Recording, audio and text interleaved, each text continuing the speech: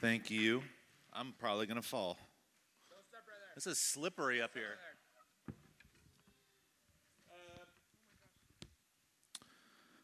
I just wolfed down an entire plate of Panda Express, so that's going to go well.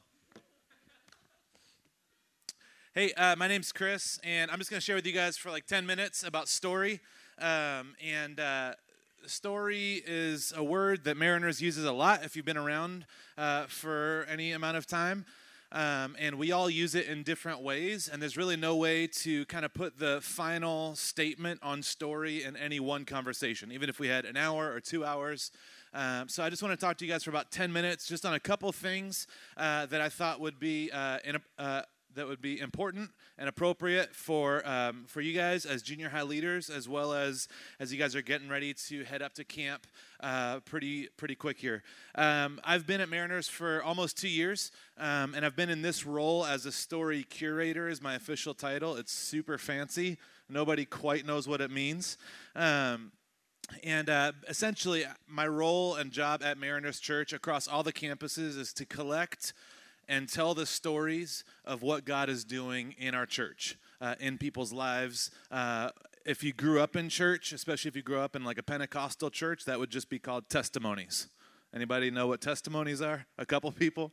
Now it's called story curating. So it's a little bit different. But my job first and foremost isn't telling stories. And this is something that I really want to make super clear because I think that this is important for all of us. It's not telling stories. It's the most important thing. The most important thing for me is to love God and to love my neighbor as myself. And that sounds a little bit cliche. But that's the reality. As we start interacting with kids, with adults, with coworkers, with friends, family, the most important thing isn't finding a story that you can tell. The most important thing is actually caring for a person. That's the bottom line. And so as we talk about stories, and as you guys talk about stories in the future, it's not just about like, oh, I got an incredible story we can tell about this kid or this person. It's not just about that. It's really about how do we care for a person? How do we care for an individual? How do we care for what God is doing in their lives? And so I'm not on staff to strip mine stories, to just like ruin people for the sake of a good story. It's about caring for their story first. Oftentimes, I hear stories that we actually don't tell. They're incredible stories of things that God's doing, but it's just not really appropriate at this point to tell the story. A lot of times we hear stories that we do tell and we should tell. So this is my current job, but it's really all of our responsibilities. And I want to get into two different things just real briefly in the next few minutes. The first is I wanted to talk about stewardship, which is probably a little bit odd, I guess. Stewardship is almost always used in reference to finances, but it literally means the managing of something, especially the careful and responsible management of something entrusted to one's care. The careful and responsible management of something entrusted to one's care. As we hear stories from people that we're around, whether it's coworkers or students, we're being entrusted with something that's incredibly special and delicate. I have a son. He's 2.5 years old. His name is Mason, and he's awesome. I remember when he was born, and the doctors, for the first time, like holding him and giving him to me. It was like the most terrifying moment of my life. I've got giant hands, and I'm not the most coordinated person. And so it's like I have this minutes-old baby coming at me that I get to hold.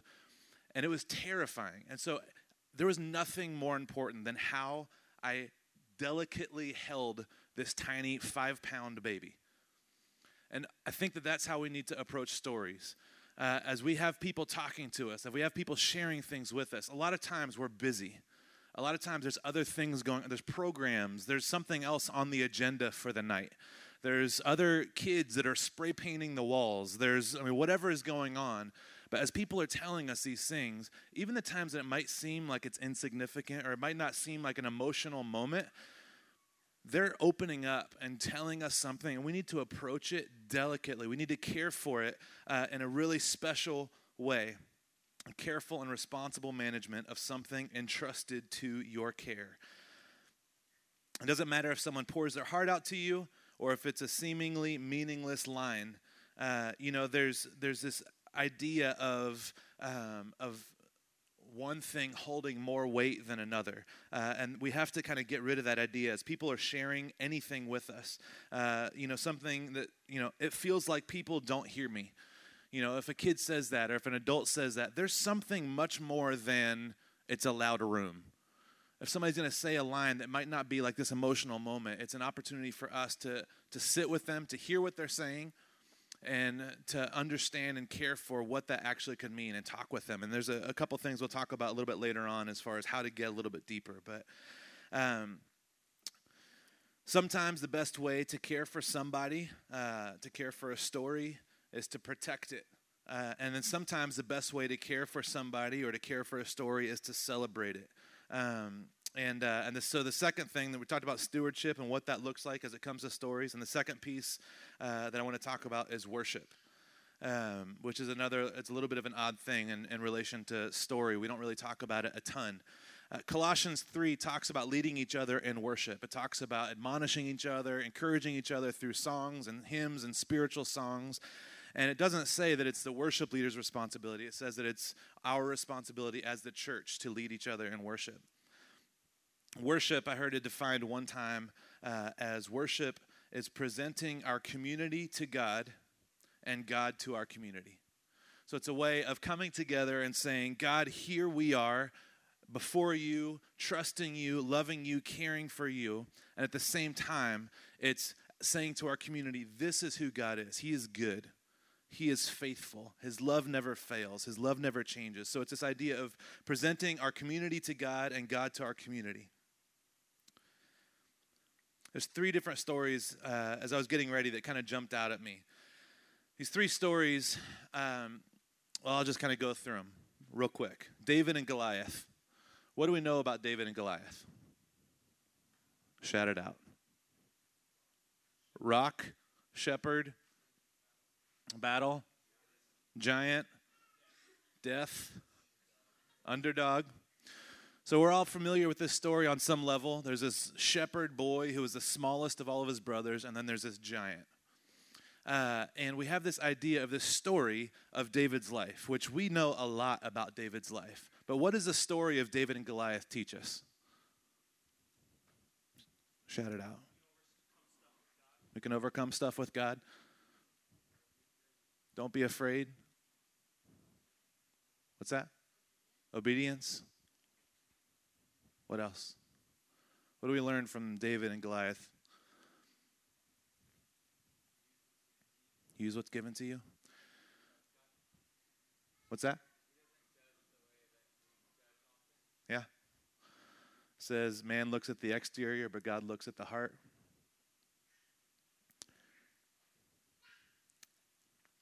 There's a story of Samuel and Eli, which you guys have probably heard. It's a pretty popular story at Mariners. It's a story of they're both living in the temple. They're both dedicated to God, and Samuel gets woken up in the middle of the night, runs into Eli's room. Samuel's a child. He runs into Eli's room and said, yes, did you call me? He's like, no, I've been asleep. Go back to bed. Back and forth. Ultimately, Samuel comes to Eli, and Eli says, next time you hear the voice, say, speak, Lord, your servant is listening.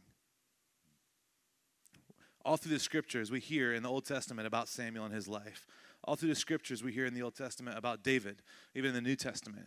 But if you take one story of David and Goliath out of all of David's life, if you take this one story of Samuel, it's just one glimpse of their life.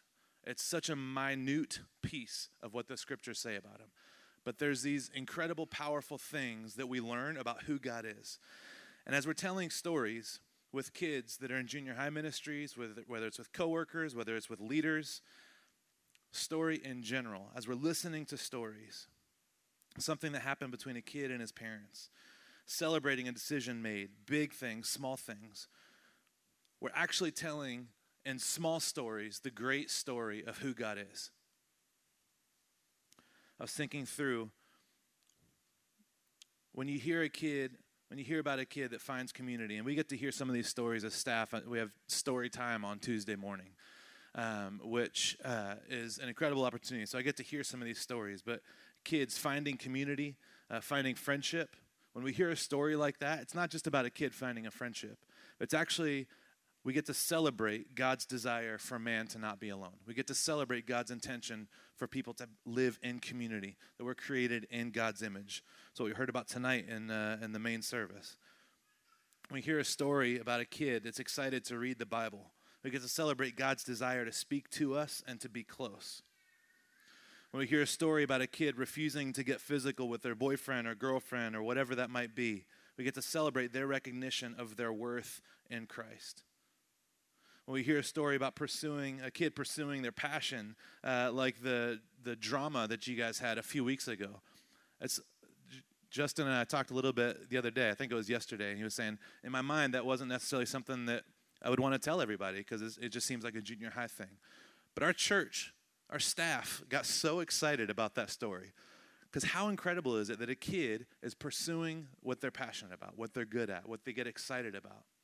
And that's not just about them. It's actually telling the story that God created her with a passion, with desires, with gifts, with abilities. So as we hear this story is what I'm trying to get to in a very roundabout way. We hear these little stories. We hear these little, whether it's one line, whether we have a conversation. And it's not just about the kid. It's not just about them or their life, but it's actually worship. When we get to tell these stories, when we get to acknowledge these stories, whether or not we record it on a video or whether we just listen to them as they share it with us, it's worship.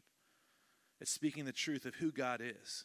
It's representing who God is to our community, that God cares about one, that God cares about purity, that God values people, that God gives people the gifts to be creative and to be creators. So, I don't know how much time I've been talking. There's just a practical side for us, for all of us. I've got some cards up here that I don't know if I have enough for everybody, but I might. There's 3 different things. As people have been asking, what should I do? How do I hear stories? How do I learn stories?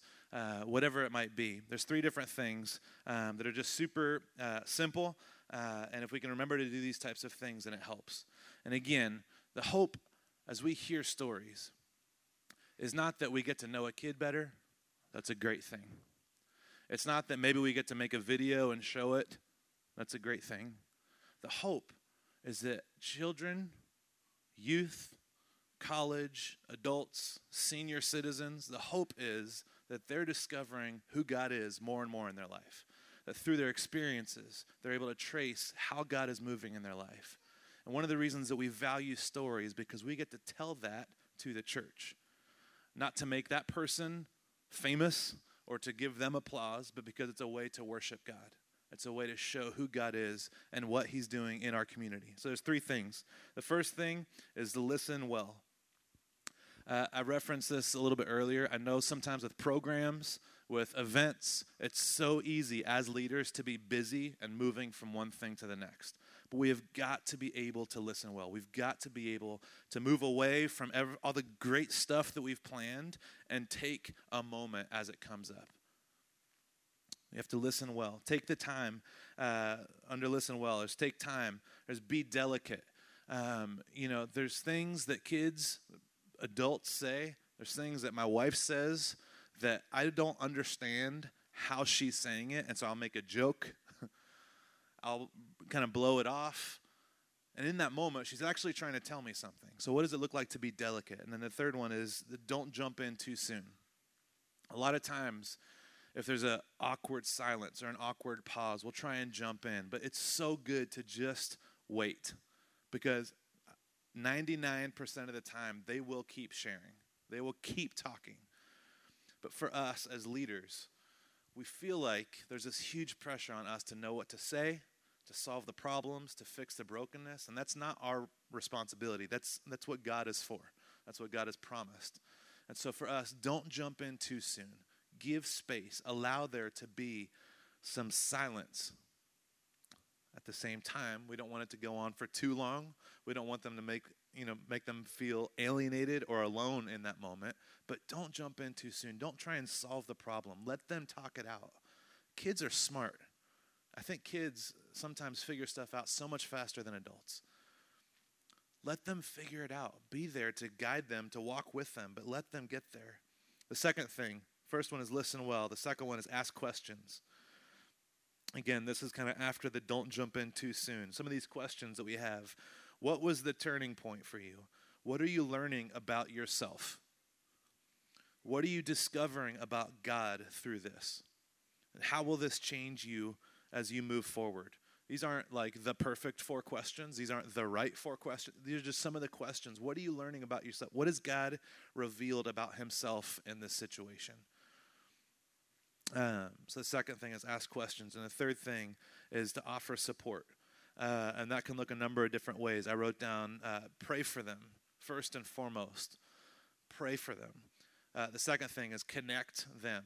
Connect them with other kids. Connect them with another leader that it might be a better fit than you. And then the third thing would be to encourage them. Let them know, whether it's a celebration type of story of, I said yes to God tonight. We can encourage them. We can come alongside them. We can celebrate with them. We can help them get connected. We can get them a Bible. We can do all these types of things. Whether it's a kid that's saying, my parents split up last night. We can encourage them. We can stand beside them. We can mourn with them. So listen well, ask questions, and then support them. Those are the 3 basic things. I really try and clearly say that there aren't small stories and big stories. There isn't this idea of these are the stories that we should tell and these are the stories that we shouldn't tell. Ultimately, what we want to do is we want to celebrate who God is. It comes back to this idea of worship. So if there's something happening where we get to see God move, that's something that we want to celebrate. That's something we want to point people to. This is the most important thing. This is the point of church. It's to point out where God is moving. We have scriptures, we have worship songs, and then we've got all of these lives in the room. We've got all these conversations in the room. And God is showing up in those conversations. And so for us, just to be aware of, as people are sharing, and sometimes they don't recognize how God is moving. And so we actually get to help them kind of trace that line. So that's really what I want to share with you guys tonight. I'm excited for you guys as you guys go into camp and get to spend just a huge chunk of time and build relationships with kids in a totally different way. I'm excited for you guys to hear some stories.